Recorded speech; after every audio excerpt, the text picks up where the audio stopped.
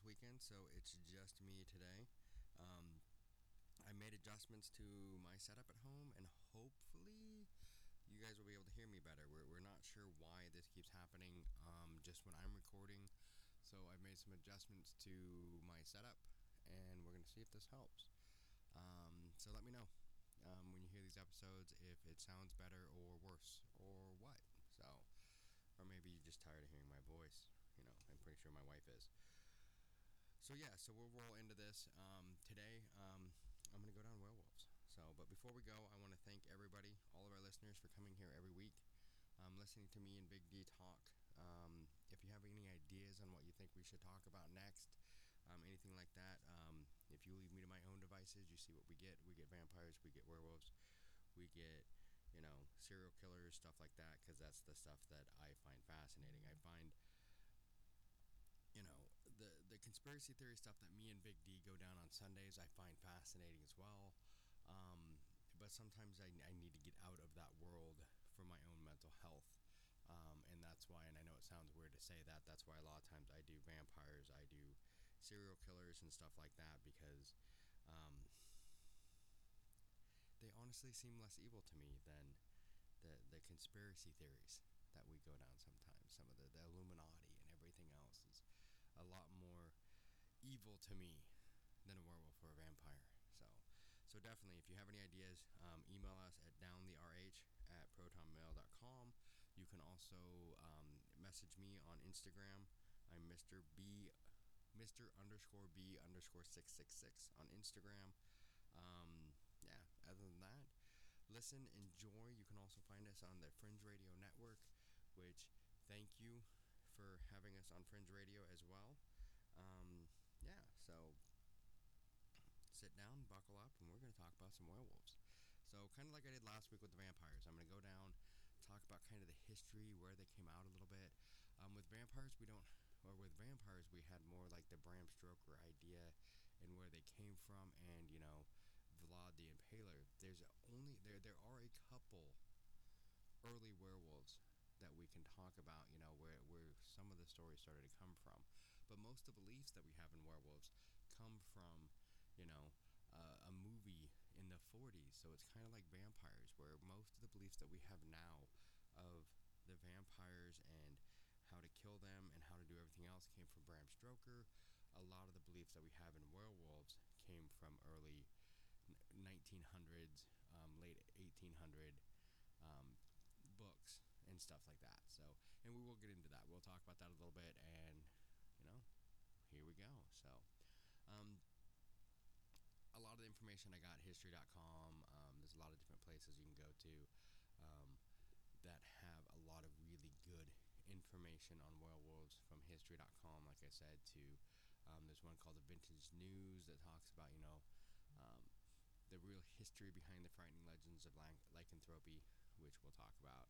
And then there's another one actually called werewolves.com, which has the 5 best werewolf legends, which we will finish it off with. So we'll probably cover a couple of them as we're going through, but we'll finish off with their list at the very end. So it's unclear exactly when and where the werewolf legend really originated. A lot of scholars believe that werewolves made their debut in the Epic of Gilgamesh, which, if you don't know, the Epic of Gilgamesh is one of the oldest known Western proses.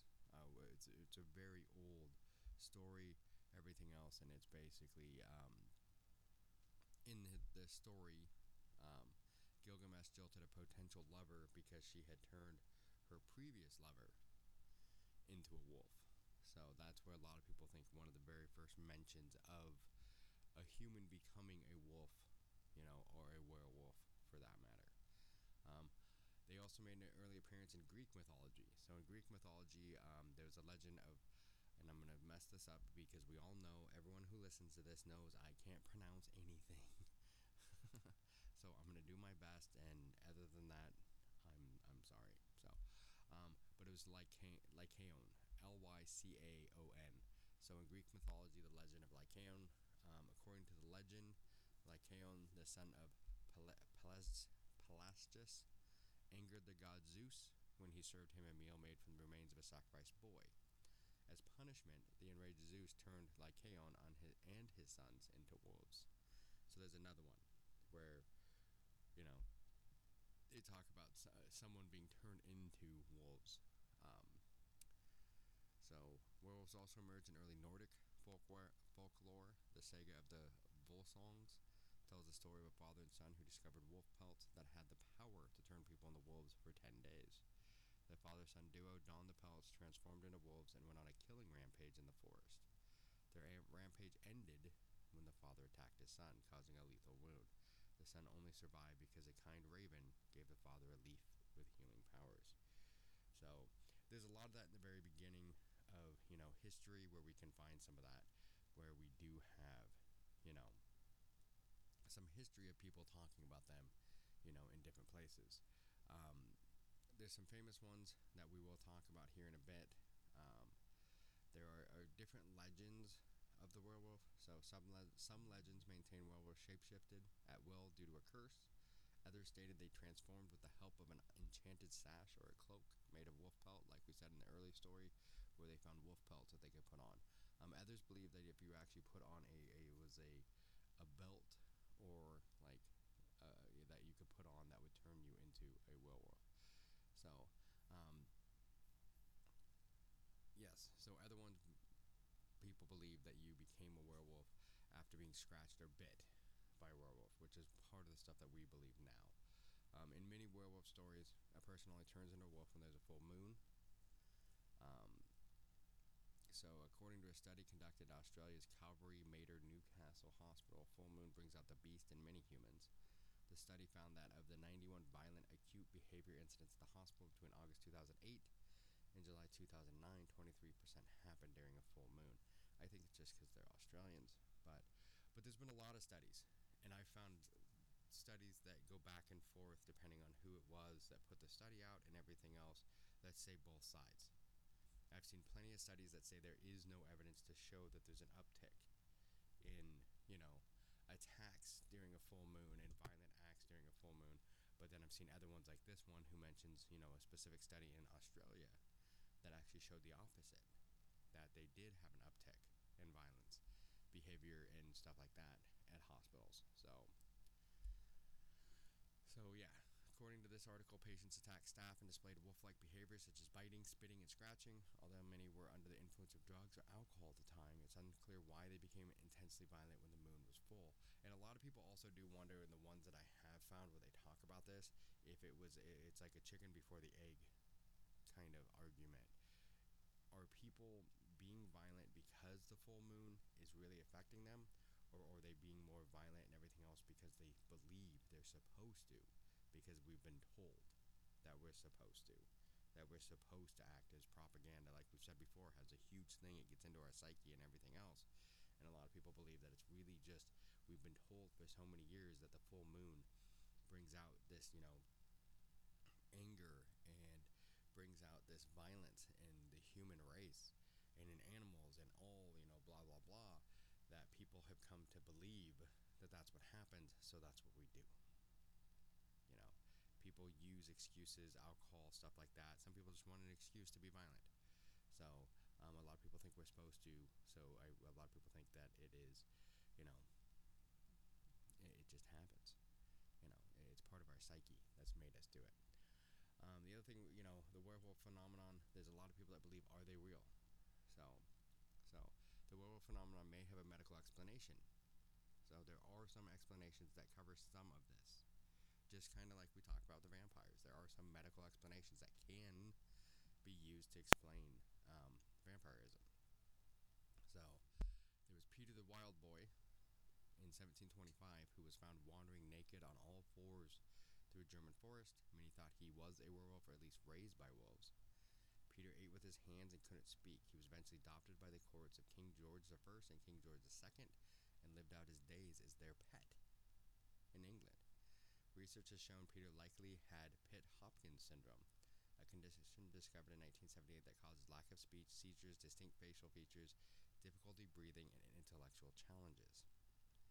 So, other medical conditions that may have encouraged werewolf mania throughout history lycanthropy, a rare psychological condition that causes people to believe they're changing into a wolf or other animal. Food poisoning, hypertrichosis, a rare genetic disorder causing excessive hair growth. Rabies, hallucination possibly caused by hallucinogenic herbs.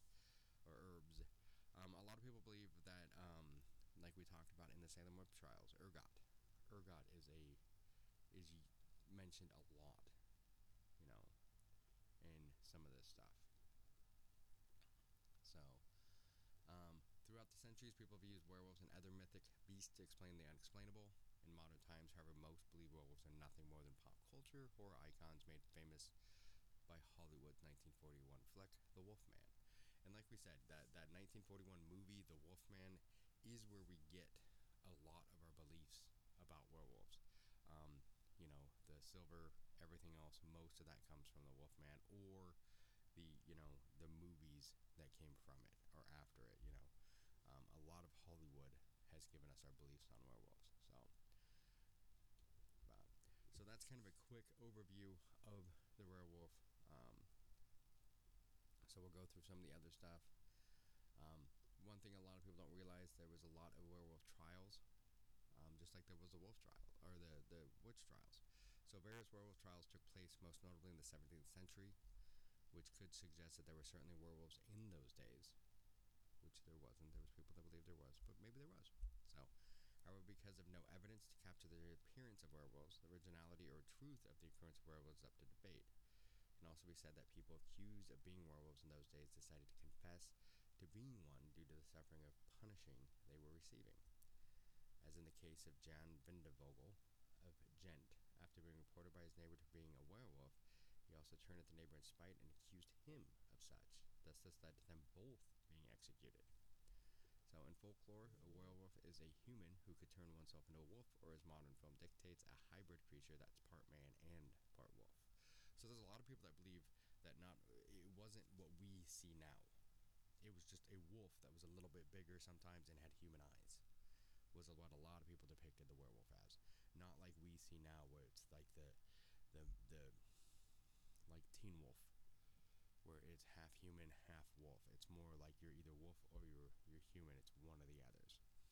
So, usually comes about because of either curse or because the human in question possesses some divine ability, allowing him to morph into a crazed, bloodthirsty monster.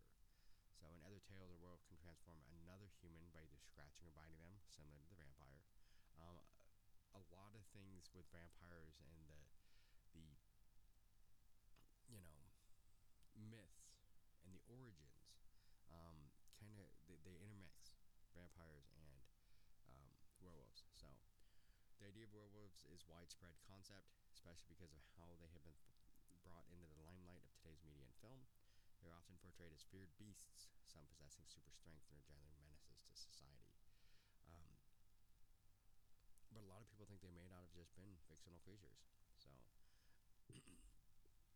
like we mentioned, belief. There's what we mentioned before was the earliest, notations, or where they've been documented anything about a werewolf. Now we're gonna kind of go through and talk about beliefs. So, belief in werewolves began the same time that witches were being persecuted in the late Middle Ages across Europe. In fact, as early as the 15th century, werewolf trials were even held to condemn those who were either accused of being a werewolf or who were straight up proud of it. So, some accusations could even be mixed with wolf riding or wolf charming, which is the supposed act of casting spells on wolves and having them do one's bidding. In fact, in places like Estonia, werewolf hunting and werewolf trials became more common than the persecution of witches. The phenomenon would spread across Bavaria and Austria all the way into the early 18th century. So it begs the question as to whether people misunderstood what they were seeing on a global scale, or whether werewolves did indeed roam the land once upon a time. A lot of people think, because there are some species of wolves that no longer exist that were bigger, that a lot of people think might be part of what caused these. Because sometimes dogs can do things that make them look very humanoid, and they walk on their hind legs. I've seen dogs do it before, and stuff like that. So it could be something like that. with some of those wolves that no longer exist.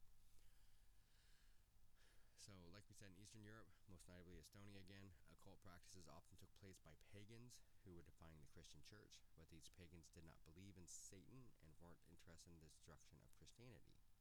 Instead, they were keener on learning malevolent spells as well as transformation into werewolves. So, this is where a lot of the belief came in, that these pagans were trying to destroy, you know, their Christian church. Um, and everything else. So it wasn't until this became more common knowledge that the church took offense and decided that even though the pagans, once satanic as they believe in natures, which they weren't really satanic, they were just a cult. They were different. They weren't Christian. So anything that wasn't Christian becomes satanic in a lot of Christians' minds. And that's no offense to any Christians, Catholics on here, all that. I'm saying we're talking medieval Christians. I'm not talking today's Christians. I'm talking medieval. Medieval Christians, anything that wasn't explainable or did not follow the Christian Bible was satanic in their minds. So it had to be, it was either Christian or it was satanic. One of the two. There was no in between. There was no gray area. There was nothing. It was one or the other. So, any member of society who accused another of being a werewolf was pressured by the authorities to adjust their story so it matched the more linear model of air witchcraft. So that's what they wanted. They wanted witchcraft because that's what people knew at the time. So, 18 women and 13 men were accused of being werewolves between the 16th and 18th centuries in Estonia. The accused would confess to having been given their wolf-like appearance by either another person through a bite or a scratch, or simply by encountering a demon who had cursed them. Sometimes they were even set to claim they had eaten something, like in the case of a woman on trial who claimed she had been led into the woods by an old woman. This old woman then gave her berries to eat, and in the blink of an eye, she and the old woman were hunting in the woods as wolves. Also only said to be part of the transformation, according to the testimony of a pagan named Gret Parnu, who claimed that he and his spouse would turn into wolves, but that a female accomplice of their group would take the shape of a bear. Which there's a lot of this. A lot of people, it wasn't just wolves. Lycanthropy, if you really go down the whole idea of, really I'm focusing on werewolves on this, but there is a whole idea of lycanthropy, and lycanthropy could be anything of that. Could be bears, it could be wolves. I've heard of bunnies. Bunnies aren't that scary. That's why, Wallace and Gromit and the Curse of the Bunny wasn't a horror movie, it was a comedy. But there's many people that actually believed before that it was something that happened. So Gret never claimed to have an association with Satan, but as I said earlier, it is suited the church to have everyone believe that his form of magic was indeed satanic. And so they were said to adjust many of their confessions so they seemed more in tune with that of witchcraft. So there's a lot of people that believe that even some of the witch trials in Europe were actually more werewolf trials than witch trials. But because the Catholic Church or the Christian Church at the time wanted everything to follow a certain storyline, basically to fit the narrative, they would adjust them to be witch trials, not just not werewolves.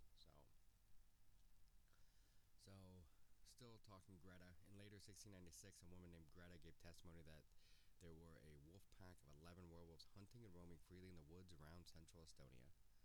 So, and could it be possible that they're still there hiding and waiting? Maybe they're there now. Maybe they've continued to go. And you never know. It's one of those things, a lot of people actually believe that maybe the werewolves, were able to live underground and come back out, which comes back to aliens. So who knows? All sorts of crazy stuff on this. So it all goes back to the New Lizard Order. Had to throw it in there. It's been a while.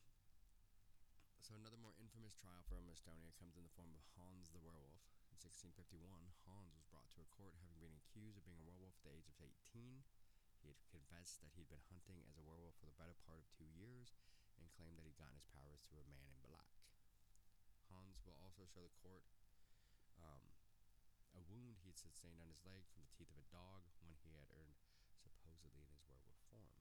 Though capable of communicating and obeying social rules in court, Hans claimed to feel more beast than a man because of his transformation. The court, however, believed that the man in black was Satan, and therefore deemed Hans as nothing more than another who had been led astray by the devil, and judged him guilty of witchcraft. So, so that's kind of the Estonia ones. So, and the one thing too that we have to understand here, most of the time when they say that they confessed, most of the people that confessed under duress. They were tortured until they confessed. Um, like, and horribly tortured. I mean, we're talking Spanish Inquisition here, where to the point where you would agree to anything and confess to anything just to make them stop. And that's where a lot of these get into, where it's really hard sometimes, and they're like, "Oh, well, he confessed." Well, you would confess too if someone was pulling you apart on a wheel and then using hot pokers to pull out parts of your skin. So anybody's gonna confess in those situations. So, in another case over in Livonia, now modern Latvia, a similar case took place in 1692. An 80-year-old man named Theus confessed to being a werewolf, which by the way, I want to throw this out there because this is one thing that I kept thinking as I was reading this stuff, going down the vampires, going down some of this other stuff, and some of the other stuff me and Big D have gone down. Why do we keep hearing about all these old people in their 80s? Because we've all been told for years that the average age during like this 1500s, 1600s, all that stuff was like 40. Well, the problem is if you actually look at that, how many children died really screwed with that the average.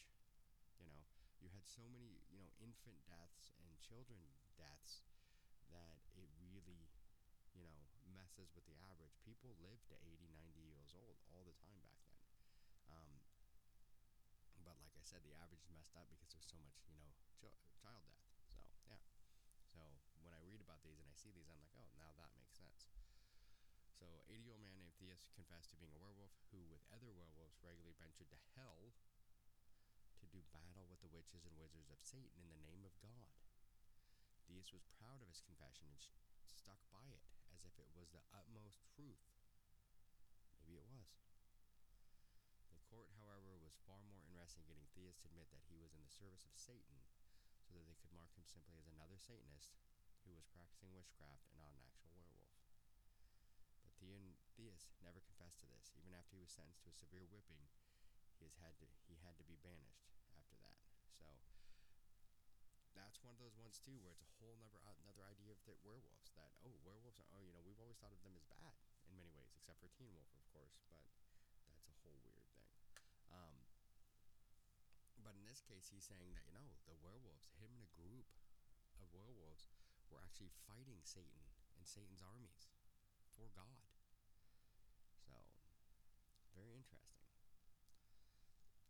So, some other trials, there was the trials in Netherlands. So, the werewolf trial of Volkert Dirks. Interesting name. During one infamous trial, a man named Volkert, Folkert Dirks, was accused of sorcery along with his 17-year-old daughter, Hendrikje. So, Hendrikje. So, his 14-year-old son Hessel, his 13-year-old son Elbert, and his 11-year-old son Gisbert, and his 8-year-old son Dirk. So, 18-year-old Elbert claimed in court that he, his father, and his siblings could all turn into werewolves, or even sometimes cats, at the command of Lord Satan. He recounts that Satan directed them to liaise with others who shared the same ability, and they would all dance together with Satan in a ceremony before hunting other animals as werewolves. Upon this testimony, Volkert Dirks was tortured to confess that he had been made a werewolf by Satan and attacked cattle in this form, along with his children. Hendrik, who was the oldest and only daughter, was forced to confess that she was a witch and attended witches' Sabbaths in honor of Satan. Both her father, and a few others had been implicated, were all executed executed but for witchcraft. The sons of Dirks, however, were spared despite openly admitted to being werewolves because of their age. Instead, they were whipped. Well, at least they, spared the young, apparently. Johann Martensen was another man who in 1595 confessed to being made a werewolf by Satan and was ordered to hunt in a pack of 8 to 10 other werewolves to hunt and harm people. He also claimed to possess the ability to bewitch people and animals into the service of Satan. During his periods of transformation, he claims to have been unable to speak but maintained full consciousness as a werewolf. He was executed the same year by being strangled and then burned at the stake. So these are a couple of the trials that we never heard about because we always just hear about the witch trials. Thomas Béthens and Auguste de Moor in the 17th century. Trials against werewolves would carry out into the late 17th, where two men known as Thomas Béthens and Auguste de Moor were accused of being werewolves simply because their wives were standing for trial of witchcraft. So, because their wives were obviously witches, they must be werewolves. And to make matters worse, their wives even turned on them, outing them as both werewolves. Well, that's rude. Man, that would make me mad. That's grounds for divorce, I believe. Even back then. I mean, they're both dead, so I guess it doesn't matter. So there was another one. John Vendevogel of Gent was accused of being seen as a werewolf several times by his neighbors. He was burned alive of witchcraft in 1652. But before he was burned, he pointed out the same neighbor as his accomplice, and they burned him too, which I mentioned him a little earlier. Matty Stoop, one of the last cases of werewolf executions, took place in 1657, where a man named Matthias Stoop was executed for sorcery after being accused of tormenting his neighbor as a werewolf. He was forced to confess that Satan had been given him his wolf skin and was later executed. So there's a lot of those. So a lot of trials for werewolves were documented throughout history, so it's safe to say that it's been something that people have talked about. So just like witchcraft, there was a lot of people that were, put on trial for being werewolves. So, which is quite interesting to me. It's one of those things a lot of people don't think about it. So, um, it's very, to me, it's just interesting. I've always found these things very interesting. So now that we've talked about a little bit of the trials, stuff like that, like I said, I'll come back. I will talk about some of the most famous ones and stuff like that at the end. I mentioned some here and there, but we'll go a little more into detail. But here's kind of the general traits of a werewolf. Like we know from things that we've looked at and everything else, a lot of creatures that lurk in the dark. Werewolves present themselves as feral beasts covered in coarse hair with yellow eyes and very sharp teeth, made for ripping and tearing the flesh off very easily. When in human form, they show no sign of mutations, except for falling ill as the full moon approaches. And this is the most common belief of werewolves. So, these creatures are not very common, and as a consequence of their nature, they can be very dangerous alone. Sometimes the creatures will gather themselves in small groups called packs to hunt. This trait they have in common with real wolves, and these rare cases, they assemble themselves. Also, when in human form, as entire villages, werewolves can be found in the outskirts of some cities, apparently. They are very more likely to make the villagers go away to hide the dark secret of the inhabitants. Unless the pack decides they won't be missed at home, then they will never be seen again because they will eat them. So, they even say it's unlikely you'll even find the bones. These beasts has the worst traits of both species, human and animal, the bloodlust and the wildness of the wolf, and the cruelty and the intelligence of the man. So, lycanthropy, the curse that is responsible for the transformation from man to werewolf, can be the result of a spell made by a witch, but is also that can also be transmitted with a bite or a scratch by a mutated creature. So, supposedly there is no known cure or antidote. So, the only cure or antidote that they've been able to find is death. So, the creature can be killed by silver, but also fire has proven effective, even if sometimes it can be used only to slow them down enough to get a chance to effectively hurt them. Werewolves are very fast creatures, their attacks are swift and almost always deadly, and their razor-sharp claws can inflict serious wounds in addition to the curse. They rarely flee from an opponent, as almost no one can match their speed or strength. That's why a lot of people, they go back and they talk about how werewolves and vampires have been fighting and say the only thing that can take out a werewolf is a vampire. So, yeah, very interesting. Yeah, there's a few other ones. Werewolves in the Middle Ages. We mentioned a few of those. So werewolves were often considered servants of the devil. Like we said, they keep saying they keep coming back to Satan. So legends say that they were common in German and French lands, but the reason for this distribution is not clear. It is said that there were two main types of werewolves in Europe: the Germanic type, which is considered a type of sorcerer, and the Slavic werewolf, or Vikodalak. So there are also tales of black-hearted Scandinavian men wolves. So Ulfhedender, I can't even. It's Ulfhedendr. Ulfhedender were referred also to as Odin's fearless warriors. They were considered the Viking special forces. They used to wear wolf pelts, unlike the berserker who used to wear bear pelts, which contains the spirit of a wolf. So yes, so they wear wolf pelts, the Ulfhedender. According to folklore, they have numerous abilities. They are shapeshifters and incredible strength and immunity to iron and fire. Their fame as ruthless and cruel warriors fueled the werewolf legends of the late Middle Ages. For this reason, during the period of the hunt for the witches, people who supposedly had this curse had to face cruel trials. So there's a lot of them, a lot. So there was also in Germany during World War II. There was a group of German soldiers, that called themselves werewolves. So, which was quite interesting. So, those who have been called werewolves, which stories probably are the foundation of the current folklore that surround the creature, were in fact probably only brutal serial killers. A lot of people think that people who were called, you know, um, werewolves were just horrible killers, whose ferocity was considered close to a monster or devil than any person. So a lot of times they call them werewolves because they just couldn't believe a person can do some of the things that they did. Some of them did believe they were werewolves, though. So two of the infamous serial killers were two men from France, Pierre Bergot and Michael Verdon. They allegedly swore allegiance to the devil itself and claimed to have developed the power to transform themselves into wolves. With this evil power, they committed many homicides. Once they were captured, they confessed to having slaughtered many children. For this reason, they were burned to death. As in the case of many other evil creatures, burning was believed one of the many ways to kill a werewolf. Many times they would chop off their heads and then, you know, they would burn them. There's another one the werewolf of Dole, whose real name was Giles Garnier, has a similar story.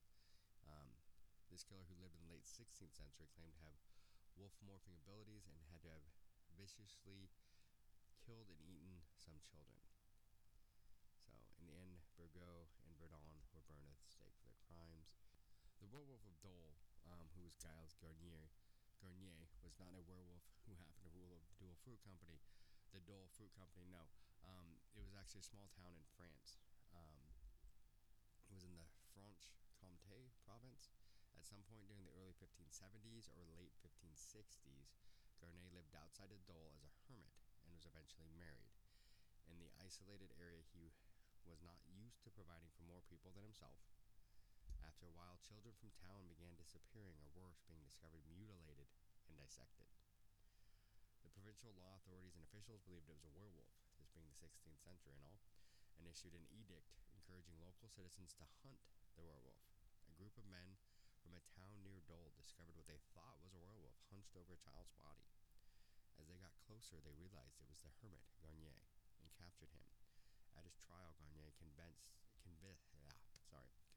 and told the court that a ghost or demon visited him and gave him an ointment so that he'd be able to transform into a wolf, making it easier to hunt.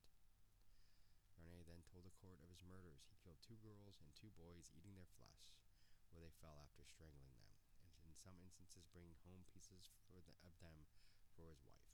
Despite Garnier's attempt to shift the blame to the devil and repent by confessing his interaction with the demon, it was either an attempt to gain favor or the man was insane. He was found guilty of lycanthropy and witchcraft.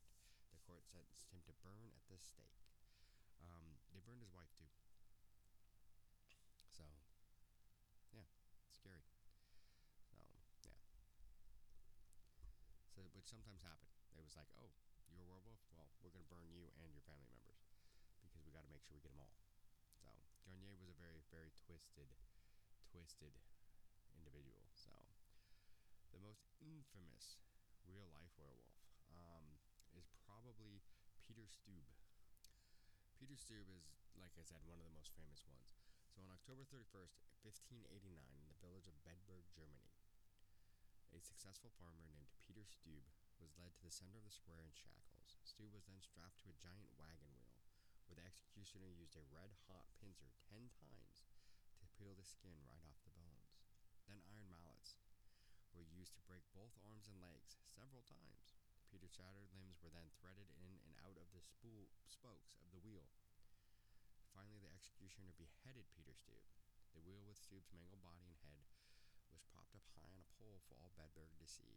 Days prior to Peter Stube's grotesque execution, his mistress, Catherine Trompen, and his 15-year-old daughter, Sybil, were also put to death for being complacent in his crimes. So, wow, right? So this is what Peter Stube was found guilty of that justified such a violent death. He pled guilty to 14 counts of murder, cannibalism, incest, killing of livestock, and being a werewolf. So there's one surviving written account in pamphlet form about Peter Stube's case called A True Discourse, declaring the damnable life and death of one Peter Stube, a most wicked sorcerer that was written in 1590. Peter Stube was born in 1535 and seems to have lived a normal life until the age of 12.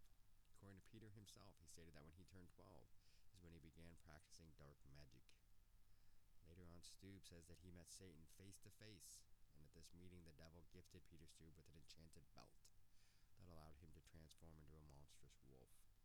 In this wolf form is when Stube committed his gruesome crimes. According to the 1590 pamphlet, Peter Stube did get married at some point in time, but became a widower in the 1580s. Before the passing of his wife, the couple had 2 children, first a daughter and then a son. It was recorded that Stube began a serial killing spree in 1582 and continued to kill until he was caught in 1589. Was the passing of Mrs. Stube the final straw that began the mental decline of Peter Stube, or could it possibly be that Mrs. Stube was his first victim? So that's a question that's never really answered, but it's a question that's been asked. So I don't think he was ever actually accused of killing her, but you never know. But people also just died during those times, so it happens. So whatever, Peter Stube killed and devoured 14 children, one of whom was Peter's own son. 2 pregnant women and their fetuses, killed and ate raw livestock, and kept a familiar in an unknown form. So after the death of Mrs. Stube, Peter spent his mundane time in the company of many lovers and keeping a steady mistress named Catherine Trompen. Having all of these women was not enough for Stube's twisted mind. He also began having an incestuous relationship with his 15-year-old daughter, Sybil, also called Belle, due to her beauty. Per the written record, Peter Stube would adorn the magical belt and then, as a wolf, stalk young maidens or children, walking to the nearby meadow to milk the cows. When Stube saw that his desired victim was alone, is when he would attack them without mercy. This stalking method went on for several years until he was finally caught in the act of stalking a potential victim. One day, a group of men noticed a large wolf stalking yet another maiden. The wolf did take notice that he was being followed and tried to escape the group. The men did pursue the wolf in its escape attempt. However, as the men caught up to the wolf monster, all they found was a man. Peter Stube quickly removed his magical belt and discarded it down a valley. The belt was never recovered. The men quickly apprehended Stube as they recognized him as the long-time resident of Bedburg. It was also noted by one of the men in the group that the beast was missing the front left paw. It is believed that Peter lost his left hand in his youth from a farming accident and thus received the name Stube, meaning stump, as a result of the injury. Apparently, Stube was afraid of being tortured and gave his confession to all of his crimes willingly to the group of men.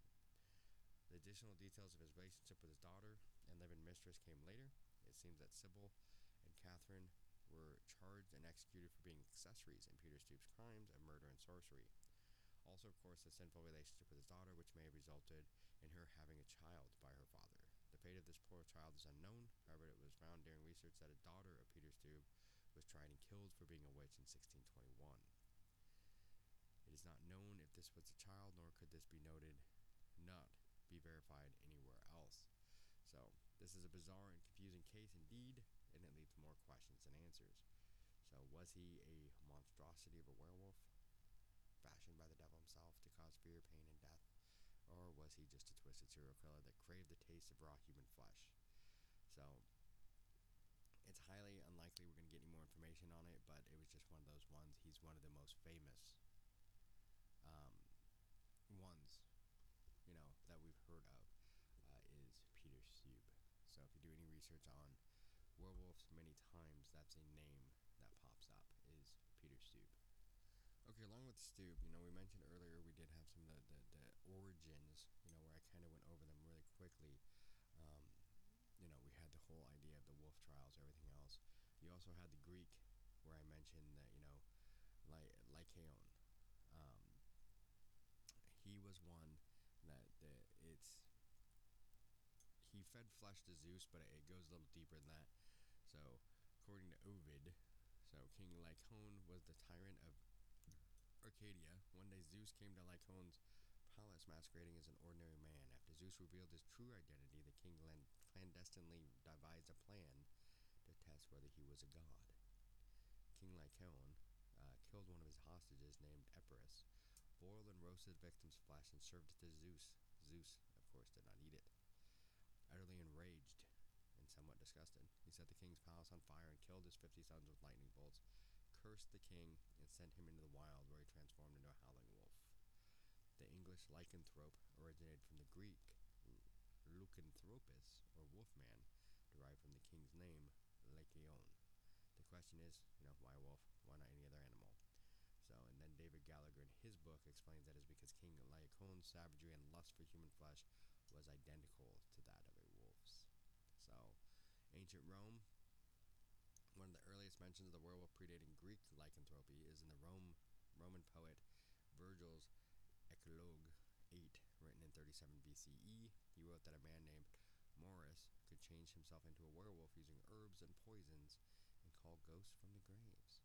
Another early instance of werewolfism is the satirical novel Satyricon.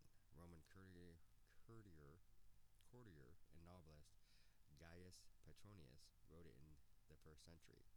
A servant named Nicarus narrates. So, one day he was on a walk with his host.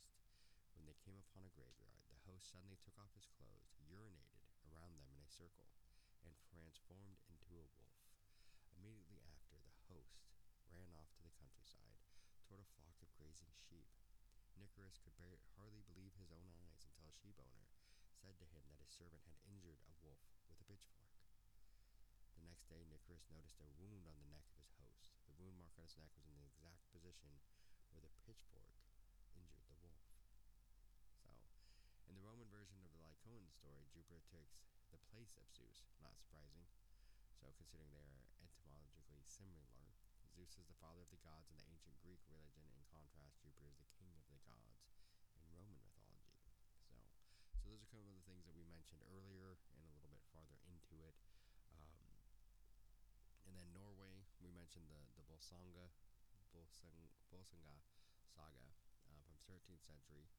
Stands apart. Werewolf-related stories have a prominent presence in this saga.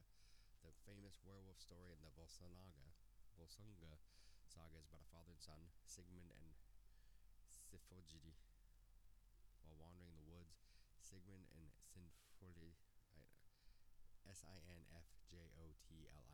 idea how to pronounce that, come upon a village where they find 2 spellbound wolf pelts. If put on, either pelt will turn a man into a wolf, and the person will possess the power, cunningness, and valor of wolves. But once on, the pelt can't be moved until the 10th day. Having put on the pelts, Sigmund and his son turned into werewolves and began wandering about the forest together. Before they split up, they agreed to howl to each other if either of them encounters 7 men to fight at a time. The son breaches the agreement and kills 11 men at one time. Angered, Sigmund fatally injures his son, but then a raven, the messenger of Odin, brings a healing leaf to place on his son's wound. After his son becomes healed from his injury, he and the father take off the enchanted wolf pelts. As lives, they burn the pelts to ashes and freed themselves from the curse of lycanthropy. In South America, you have the Lubizon, so also written as El Lubizon or Lubizon, is a South American werewolf. The myth of the Lubizon mainly prevails in Argentina, Brazil, Paraguay, and Uruguay. It stems from the Portuguese belief that the seventh son of a family of all boys would turn into a Luizon on the night of a full moon, especially if it fell on a Friday. The myth is especially prevalent in Argentina. Even the Argentine president, Juan Domingo Perón, strongly believes in this myth.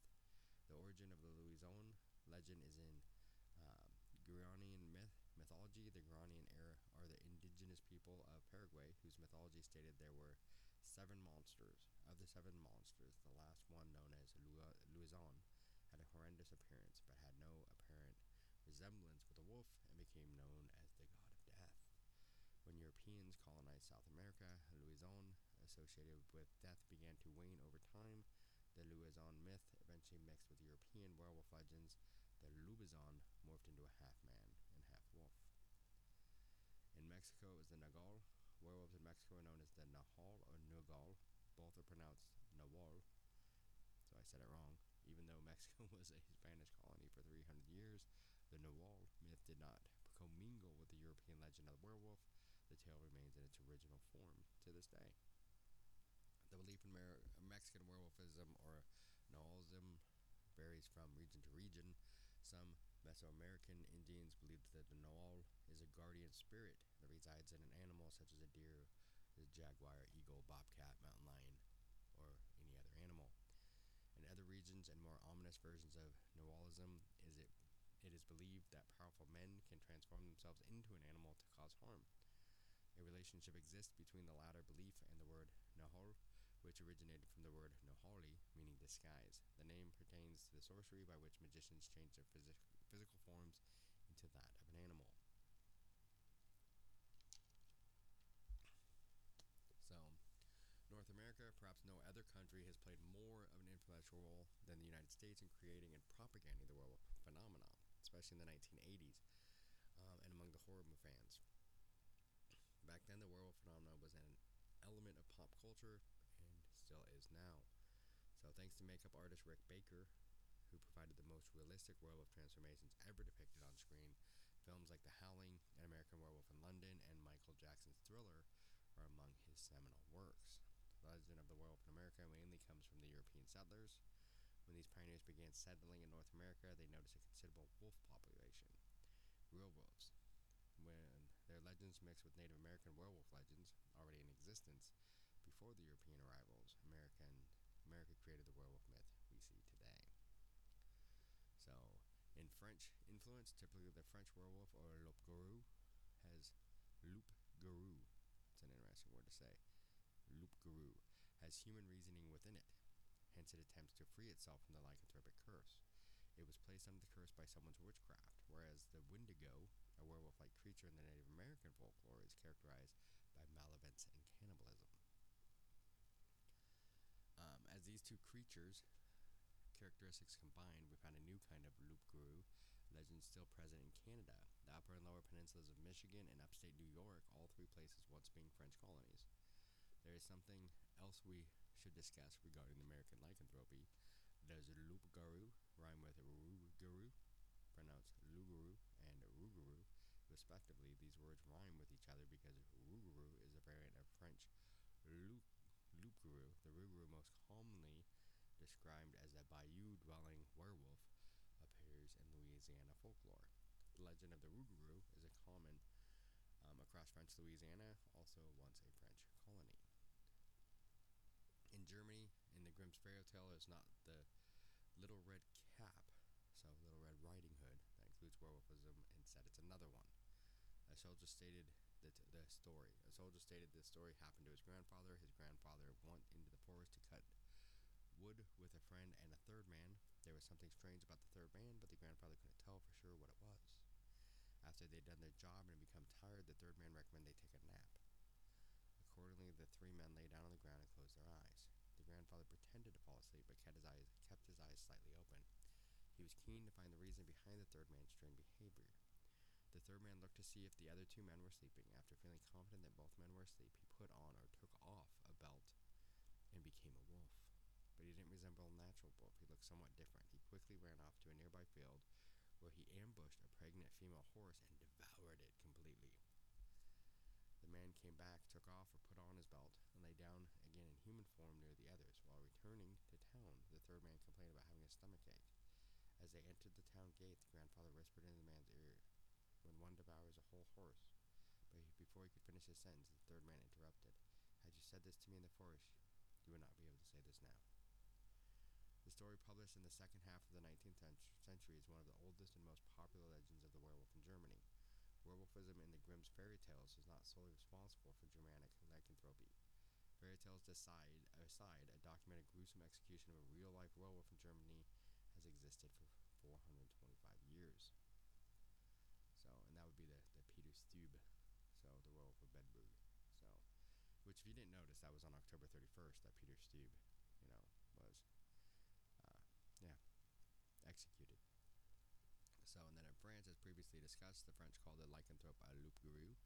Its origin is unknown, but from our investigation, we can say that all of France was plagued with lycanthropic terror in the 16th century. From the 16th century until the first quarter of the 17th century, the French killed more than 30,000 people for suspected of being werewolves. So, yeah. So, the loup-garou was found two events that predate the widespread werewolf terror in the land. These events confirm that the lycanthropic phenomenon was alive in France long before the 16th century. In 1198, Marie de France wrote Biscuit, in which she tells the story of a hapless baron who becomes trapped in wolfish form because of his wife's treachery. It's always the wife's fault. The earliest documented instance on French lycanthropy is in 1214. In a report, Gervais of Tilbury told Emperor Otto IV that people in Auvergne, France, were observed transforming into wolves during the full moon. So, in Ireland, here's a story from 12th century Irish folklore.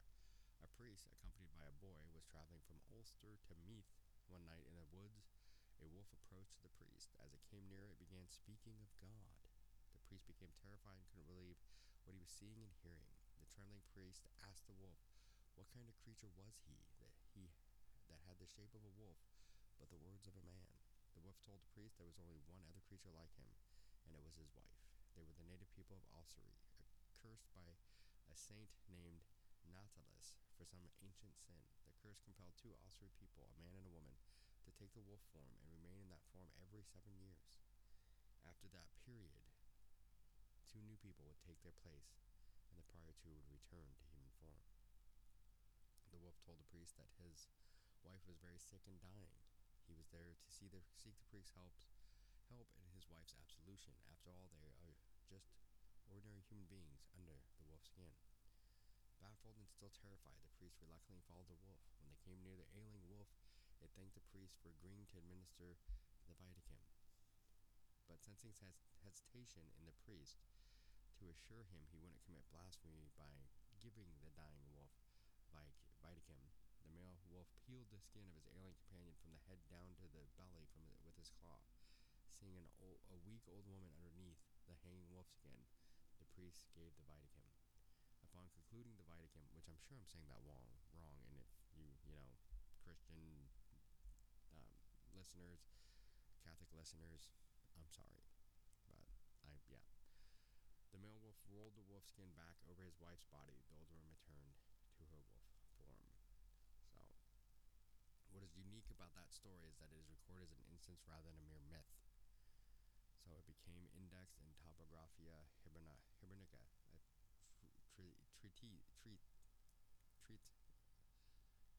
So, a story on Irish geography and folklore. Gerard de Berry wrote the story toward the end of the 12th century, around 1188. So, Eastern European and Slavic countries. So, interestingly, the vampire werewolf myth is closely related subject in Eastern European countries such as Romania, the Czech Republic, and the Slavic countries such as Serbia and Croatia.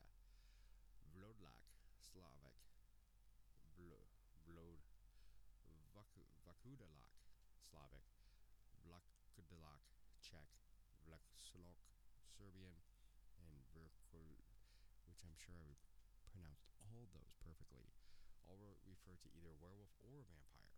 So etymologically, they all mean wolf's fur or wolf's hair. All these words originate from the Indo-European language. The werewolf and vampire myths developed simultaneously in those regions and share a strong linguistic kinship. So, so I'll end this with one of the most recent stories. So the Beast of Bray Road. So, and that is the one I will end with. The Beast of Bray Road is a creature that many people claim to have seen in Racine, Walworth, and Jefferson counties in Wisconsin. The first reported sightings of the creature happened on Bray Road near Elkhorn, Wisconsin. These sightings are what lent the beast its name. However, sightings did not only occur on Bray Road. In fact, the beast has not been sighted there since the early 1990s. So we're talking 1990s, so this is our lifetime for, well, some of us. What the Beast of Bray Road, also known as Man Wolf, is exactly as unclear. Some people believe it is a werewolf, others that it is a Bigfoot, and of course, there are people who believe that it is some hitherto unknown species. There really is no way to know unless a specimen is found. There's also the possibility that it is, in fact, some creature that we are all well aware of. Perhaps it simply scared some people enough that they believed it to be something bigger and scarier than what it really is. Commentaries as to what animal this beast could be include wolves and bears. So, the creature is described as around 6 feet tall, with grayish and brown fur. Its face is said to resemble that of a wolf, and its ears are pointed. It reportedly has 3 long claws on each hand. It also is said to have shiny yellow eyes. Its body has been likened to that of a lean, muscular man. It also tends to sit back on its haunches or kneel like a man. The Beast of Bray Road can reportedly run and walk on all 4 of its legs, or just its hind legs. It has been seen eating its prey or its scavenged carrion in its hands with its palms facing upward. It has never attacked anyone, but some witnesses claim that it has acted aggressively toward them. This aggressive behavior includes running at people and jumping on their vehicles. The creature's diet is not known for sure, but it has been seen eating the carcasses of small roadkill. Sightings of the Beast of Bray Road go back as far as the 1930s. So, however, it hasn't been cited frequently or reported thoroughly until 1989 through 1992. Most of the sightings have occurred when one or more people stumbled upon or drove past the animal while it was eating or possibly hunting or scavenging. Sightings of the animal have tapered off since the 90s, but the creature can supposedly still be seen in the woods of the area. So, perhaps the Beast of Bray Road is some cousin of other cryptids in the United States. Alternatively, it could simply be an animal that has yet to be classified or captured, which would make it a true cryptid. It could also be a group of wild animals that have become so adjusted to human life that individuals feel comfortable approaching people in vehicles.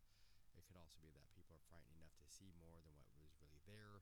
Whether it is or isn't, we will never know until one is captured. So that's one of a recent, you know, one of the most recent ones I could find on a werewolf. So there are some cases, if you go deeper down into it, this is one that is kind of fun to go down, just like the vampires were, of the weird history, the weird beliefs that people have of vampires and werewolves. So I really enjoyed these ones. So give it a listen. Tell me what you thought. Email us at downtherh@protonmail.com, or you can message me on Instagram. I hope you enjoyed this. I hope the sound worked better on this one. Next week, you've got me and Big D back together, and you got me on the midweek, so you're stuck with me again in a couple days. So thank you all for listening.